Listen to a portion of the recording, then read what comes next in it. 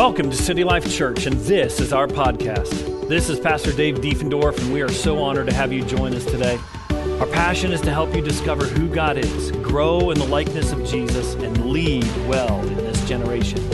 I hope in this message, God will meet you where you're at and take you to the next level in your connection with Him and His kingdom. Enjoy the message. All right. Amen. Well, good morning, everybody.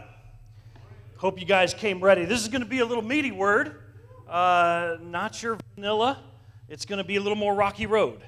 All right? So hopefully you guys came hungry for God's word this morning. We're in the middle of the series called Reigning in Life. I don't know if you knew this, but God wants you reigning in life. If you're His, with His Holy Spirit, as God's sons and daughters, He wants you to be reigning in life. And so this whole series has been looking at some of the tools God has given you and I to reign in life. So we looked at the Word of God, that's our sword. Last week we talked about discernment. And today's going to be a little part 2 of that discernment message. But as we looked last week, this is the little state that we find ourselves in here. Kind of the average person that might be within their culture, that might have certain cultural idols like money, lust, and power. I don't know if this might be a little too far reach for you to understand the context of this, but anyway, so they come with certain messages, and be tolerant. There's no truth but your truth, and so these kind of cultural values. But what we saw last week is that the Scriptures give us a little insight as to what's going on here, and really there is a spiritual battle that's being waged. That the second heaven, that the fallen angels and their demons are influencing humanity. But the great thing is that in Christ, Paul says that He seats you with Christ in heavenly places. That when you get born again, that power of the enemy is cut off. He transfers you out of the kingdom of darkness and into the kingdom of His dear Son. But when you're there, it's now you're positioned and seated in Christ. Now you have the authority as God's son and daughter to have dominion over the second heaven. Okay, and learn how to rule and reign.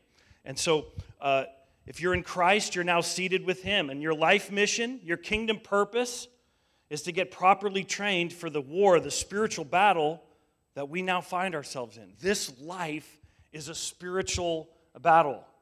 And using God's Word in a way to fight these spiritual battles, and as you and I get to know God's Word and Him, God invites us to grow in our discernment.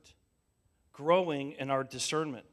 God's people need to embrace this challenge of growing in our discernment and understanding spiritual knowledge more in our lives to help us navigate the situations we face in kind of this crawling, fallen, crazy world that we're in.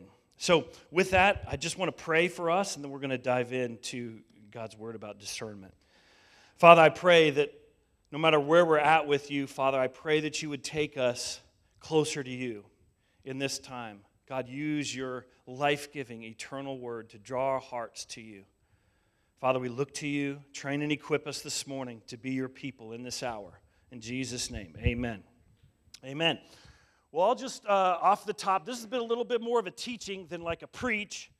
So we want to kind of get behind the hood as to kind of see how discernment functions. So discernment, it's not up there. I'm just going to define it. Discernment is the ability to recognize and identify between truth and lies, between God's presence and dark forces, and in between your flesh and the Spirit of God. Okay? So that's kind of a large definition of what discernment. There's kind of 3 primary areas that God is training and equipping you to be discerning in, the ability to recognize and discern God's truth and lies, God's presence and dark forces, and God's Spirit in your own flesh, and that battle that we have with our own flesh. Discernment is not, discernment isn't. Discernment is not intuition, okay? Discernment is not intuition, natural perceptions or hunches, gut feelings, right? Now, while you are made in the image of God, you are a spiritual being. You do properly sense and feel the spiritual realm. However, without the equally proper guide of Scripture as your compass, that intuition has no anchor and nor reference point. And so merely you're left with your own senses of things as to what these feelings mean, right? So intuition, though it can kind of illuminate some things, it's not a very reliable guide. Number two, discernment is not fault-finding. Discernment is not fault-finding. You ever have somebody who's really in discernment, but their discernment is more like fault-finding? And they're there to kind of like highlight all the things that are short of perfection. It's like, man, that's a rough friend to have, right? The fault finder. Now, in John 7:24, Jesus said, "Do not judge by outward appearance, but judge with righteous judgment." So you a very common weapon against the church is God says, "Do not judge." And yes, there are portions in Scripture that phrase is in the Bible. But there's the whole context. Don't judge unless you be judged. Like the judgment I give, a lot of times I give myself a pass on the very things I'm judging others on. But here in John 7, Jesus said, judge with righteous judgment. Christians are commanded by God to judge things not based upon outward appearance of things or what we can naturally see, but to judge rightly. We can only judge rightly when we base our judgment on Scripture alone. Not our own feelings, not our own preferences, not our own kind of opinions of things. We view God's reality from how He told us, how He made it. This is reality. Discernment that we're talking about can only come from God acting upon a human heart to reveal these things. Discernment comes from God. It's not your intuition, it's not fault-finding, but discernment comes from God. 1 Corinthians 2:14, Paul says this, "A person without the Spirit does not accept the things that come from the Spirit of God, but considers them foolish and cannot understand them because they are discerned only through the Spirit." And so for people that aren't followers of Jesus, a lot of times the gospel seems weak. The gospel seems that doesn't make sense, that doesn't line up with the world in which I'm seeing. We realize that, man, once we get into how God sees things and the reality of things, wow, this evil fallen world makes complete sense. It's because that evil fallen world is created by fallen human beings. The part of us that our society doesn't like to remind us of, that you and I are not born good, that we're born with a sinful, broken nature and out of relationship with the God who made us.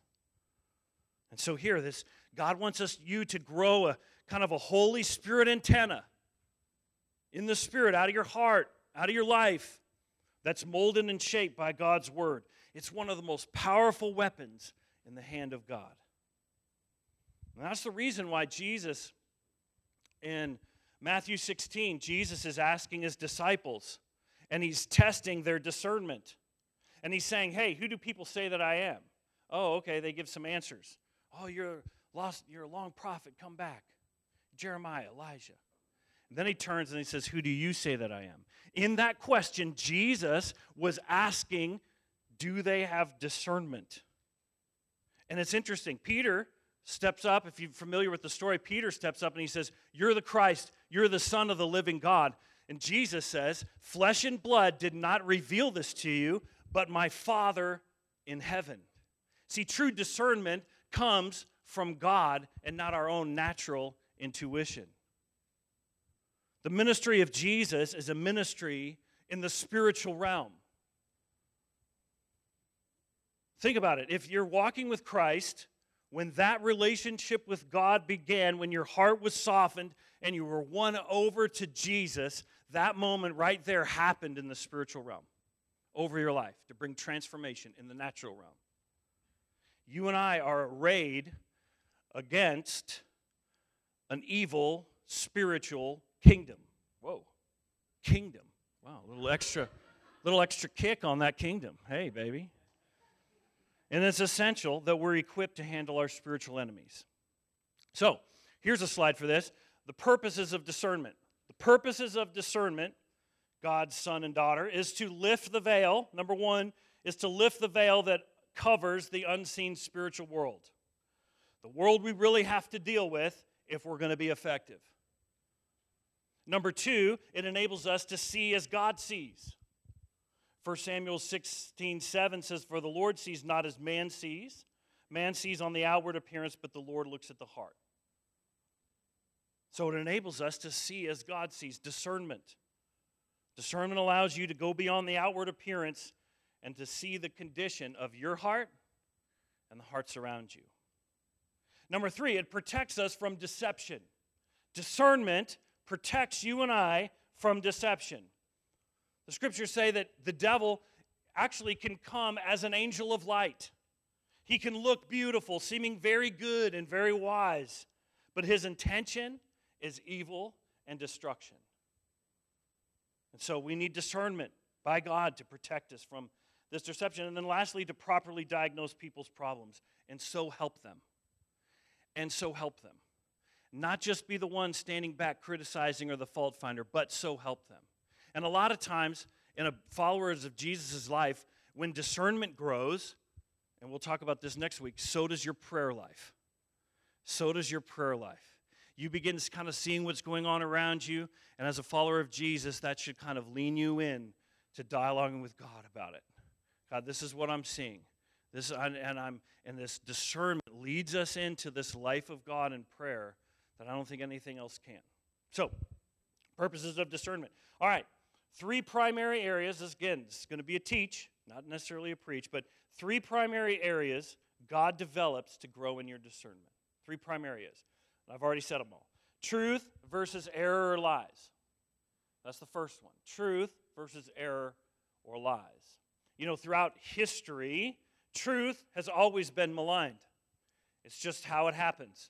There's part of our broken, sinful nature that when truth comes along, we want to push against that. We want to rebel against that. We want to say, well, you say that that's the best way, but I am going to go search out my own path. There's something about our brokenness that keeps us from actually trusting in a loving God.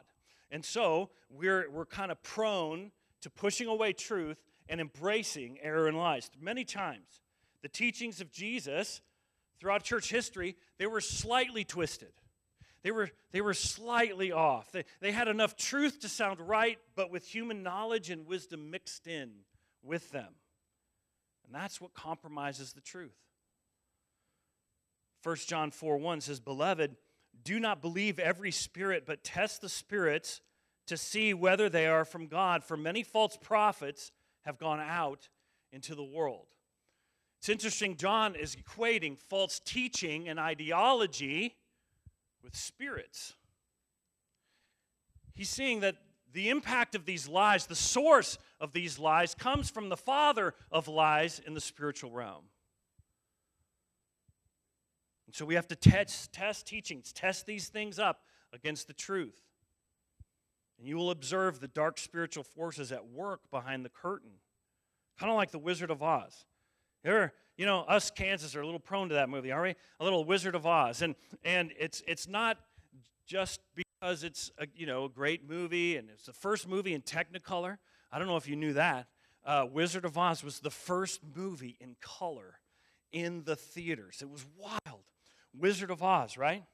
So you got these characters. They're all wanting something, but they're placed into a world in which they're kind of led by the yellow brick road, right? Now, there's a whole backdrop to the Wizard of Oz. Wizard of Oz, O-Z, meaning gold, the Wizard of Gold, the world of gold, and the pathway that we find, and that there's a wizard actually behind the curtain. Anyway, it's a very interesting prophetic commentary on the world in which we live, but that's kind of what this ends up being as a follower of Jesus. It reveals kind of the master behind the curtain that's trying to control, that's trying to manipulate, that's trying to malign, to steal, kill, and destroy over humanity. And as God's sons and daughters, if you kind of stand above that perspective of like, man, I see the games being played over humanity, and there's a sea of lies that are coming against the truth. And so there's kind of a, for example, I'll give you a for example. in our culture today, God really doesn't care about the purity and sacredness of sex. God really doesn't care about that. That's kind of antiquated. That's kind of old school. The way God those are ancient ways. We've come up with our own modern, more progressive ways of doing humanity. And we see, okay, well, if that's the cultural value, how does that line up with God's Word? What does God say about this subject? And as you crack this open, you realize, oh my gosh, he's got a lot of things to say about this subject. A lot. Story after story, how chaos and destruction in the lives of many come from sexual immorality. The generational impact. It leaves people more broken, not more liberated. And so there's that appeal. That's how that Luciferian trick works. It appeals. It looks so good. It looks so appealing. Oh, man, there's no downside to this, right? You're just kind of exploratory. There's no downside. And then time goes on and you realize, holy cow, there were consequences to those actions. I was sold a bill of goods and I came up in debt. And that's just the way of the world. And so it's having eyes to see and the diligence as God's son and daughter to take up God's word and to grow in discernment. Hebrews 5:14 says this, says solid food is for the mature, but those who have the powers of discernment trained by constant practice to distinguish good from evil. Wow. Man, this is a muscle God wants to grow in your life, and it begins as you begin to just take up the charge. I'm going to be a person of truth in this sea of lies. And when you say that, God begins to giving you opportunity after opportunity to discern good versus evil. Good versus evil. Man, this sounds good, but I see the fruit, and it's not as fruitful as God's kingdom usually is. Why is that? Well, most likely there's a lie that's been woven in that whole view of things. I don't know about you, but I want to find myself mature in the things of God. Anyway, truth versus lies. Second area of discernment is God's presence versus dark forces. Distinguishing spirits. You and I are spiritual beings made in the image of God, and in this life there are various kinds of spirits that confront you and I. Most importantly, obviously, is the Holy Spirit, right? The Holy Spirit that through the will and design of God moves throughout the earth in order to strengthen those whose hearts that are fully His. Like the Holy Spirit, that you and I, it's very important that we're able to discern the Holy Spirit. And a lot of times that sensitivity is developed when you crack open God's Word and you begin feeding God's Word. And you'll begin to kind of sense a presence that meets you in that place. And as you develop that sensitivity, as you go out into the world, you'll begin, as that presence comes, okay, God's here. God's doing something. That can only be found. A lot of these tools, again, like I said last week, there's no class, no kind of special course that you can take to have a mature discernment, a mature using of God's Word. It comes from your closeness, your individual closeness with God. Can't replace it. No YouTube video is going to give you the shortcut. Secondly, there are angels, both good and bad. Acts 27, Paul's on the ship being tossed. All hope for survival was given up.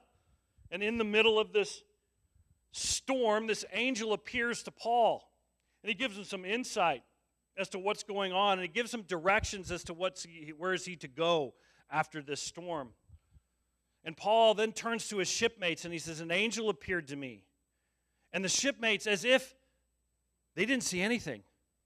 They didn't see any angel. They're on the ship next to Paul. But Paul, being a son of God, angel comes and he's able to discern an angel that's speaking to him. And lastly, these spirits that are arrayed against us, lastly, are demons. Unclean spirits that work in many various different ways. Acts 16, example of this. One day, we were going down to the place of prayer, and we met a slave girl who had a spirit of divination. And she earned a lot of money for her masters by telling fortunes. She followed Paul and the rest of us, shouting, "These men are servants of the Most High God, and they have come to tell you how to be saved." Now, it's an interesting story. This young girl has a spirit of divination, spirit of fortune telling. Really, she's tapping into the second heaven demonic powers, getting insight and wisdom, and proclaiming that over people in the first heaven. Anyway, so this young girl, spirit of divination, it's interesting. The thing she said was fully accurate, right? She didn't lie. She was saying, "These men are servants of the Most High God," true, "and they have come to tell you how to be saved," true. So what's going on? What she was saying was true, but Satan wanted to produce confusion. Hey, here's just another group of diviners like we've all known before. Come to tell you your fortune. But it's interesting. Paul's seeing that kind of game being played out, and he steps in.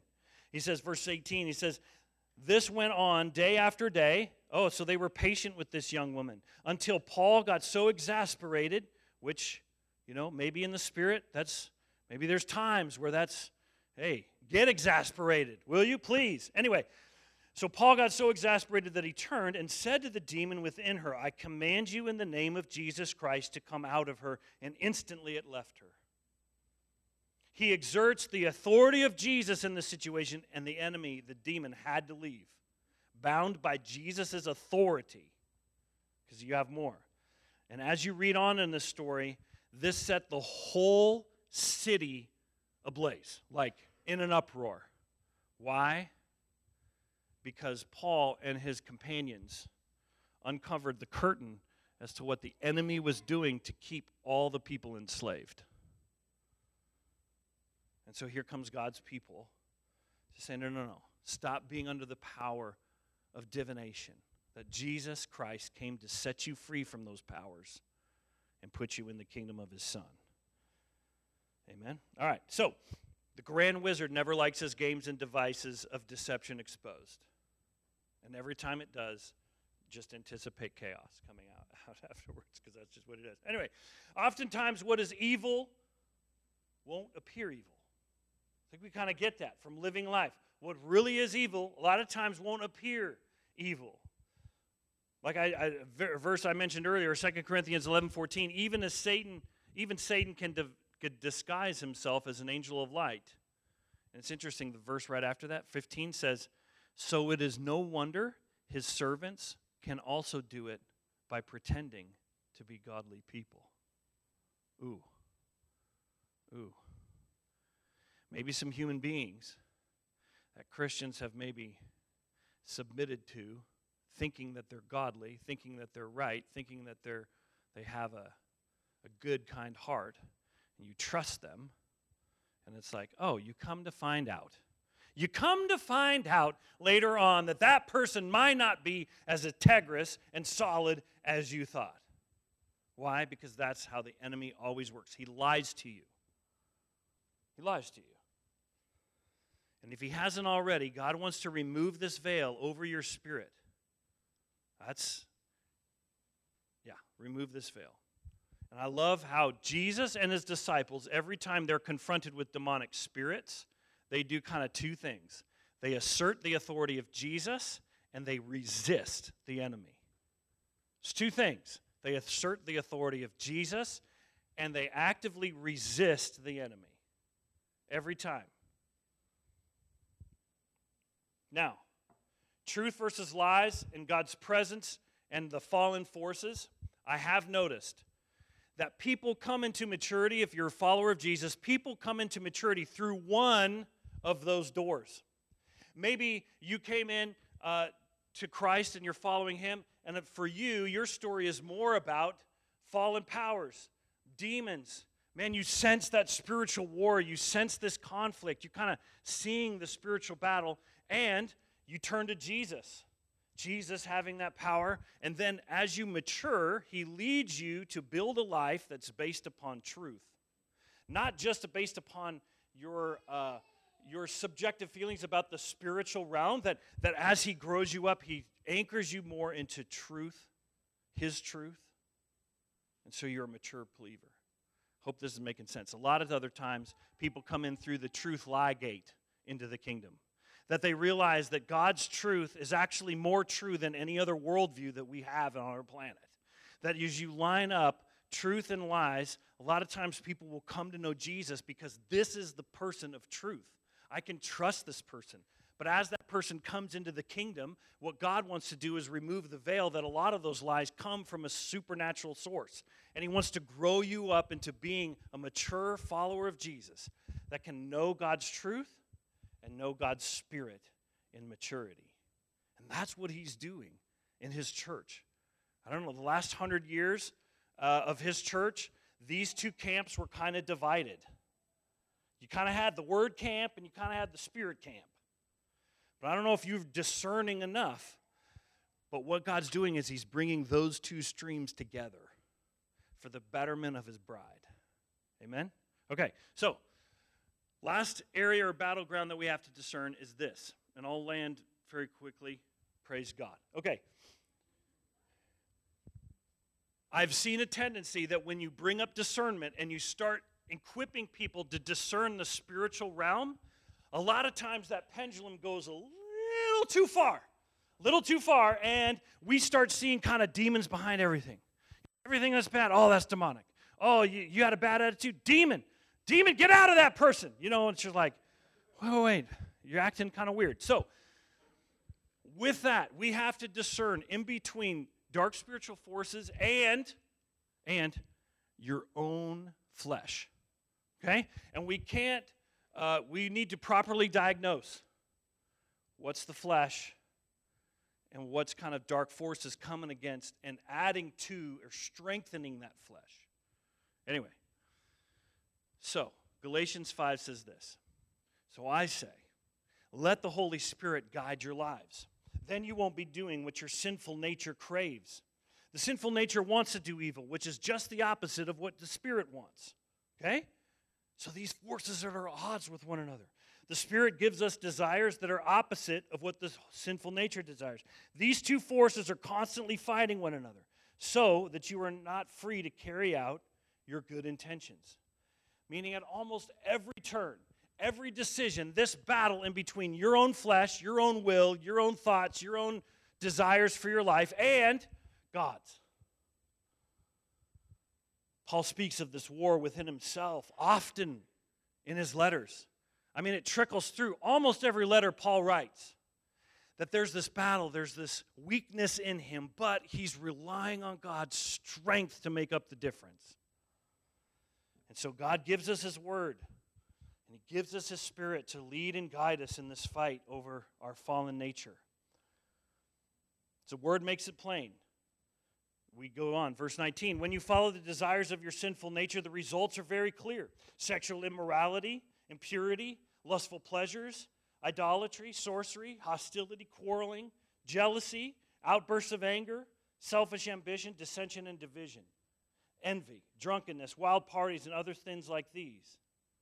Let me tell you again, as I've said before, that anyone living that sort of life will not inherit the kingdom of God. Boom. Drop the mic, 2x4 across the face. Paul is trying to be very clear as to this is the life of flesh, that these roads will lead you down. Those living like this on a constant basis demonstrates that brokenness in their life has yet to be healed by Jesus. Yet to be healed by Jesus, the only one who can. It goes on, but the Holy Spirit produces this kind of fruit in our lives. You're familiar with this. Love, joy, peace, patience, kindness, goodness, faithfulness, gentleness, self-control. There is no law against such things. This is the fruit of the Holy Spirit that he wants in your life, not the fruit of the flesh. And then it says, here's the key. Here's the remedy of our rebellious, fallen human nature. This is the remedy. Verse 24.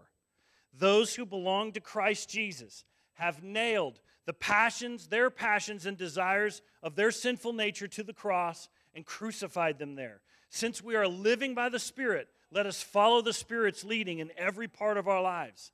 Here's the thing. You can't cast out your flesh.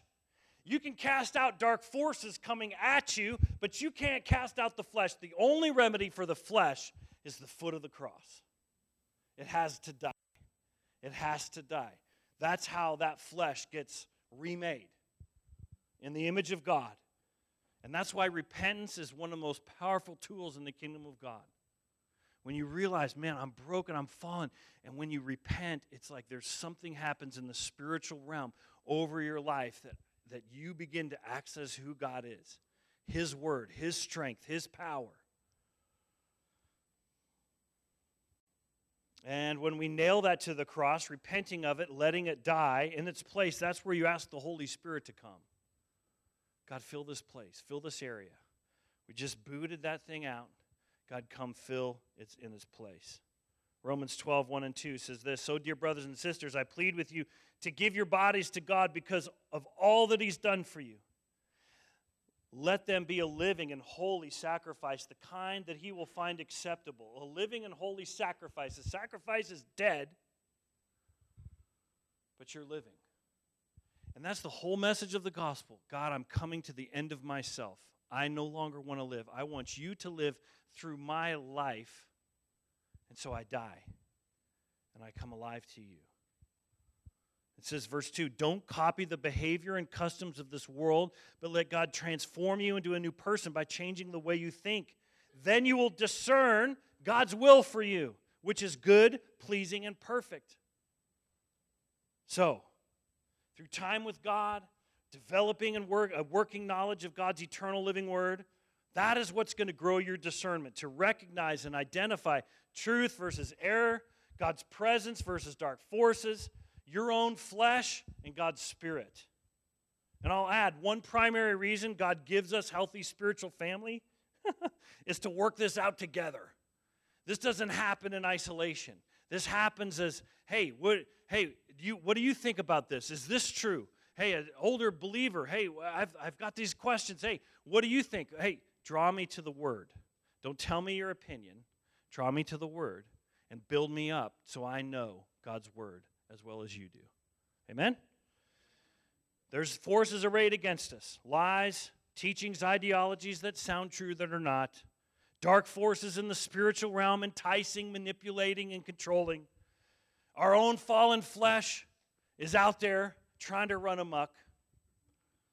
And these forces may seem so insurmountable, so powerful. But if I'm reading my Bible right, every time these things were encountered by God's people, and they stood for God's truth, and they followed the leading of the Spirit, the forces of darkness were pushed back every time. When God gets on the scene, darkness has to flee. And darkness flees very fast when God gets on the scene. I'll end with this. Samson, in the Old Testament, you find this story in Judges 14. Samson, a judge of Israel, chosen to be a judge. Samson, he was attacked by a lion. And it says, the Spirit of the Lord came upon him and he killed this lion. And it says, sometime later he walked by the carcass of that dead lion, and there was honey in this carcass. All right? So Samson kills this lion. It says sometimes later he's walking by that carcass of his enemy, and in the ribs, in the carcass, there's this honey being formed. And he's walking along and he eats that honey. And it's an interesting story. His nourishment came from within the carcass of his defeated enemy. And I'll say this, some people are lacking nourishment and strength simply because they are running from your assignment. You're running from your assignment. Your assignment is to bring defeat to these powers of darkness that are taunting the armies of the living God. And engaging in that fight, engaging your enemies, engaging that flesh, engaging those dark forces that are coming at you, it's in that engagement that God is going to give you the nourishment you need. He's not going to give you the nourishment beforehand. He's going to give you the nourishment as you defeat your enemies. Amen?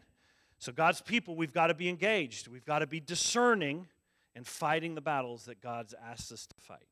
Amen? As He would. Fighting as Jesus would.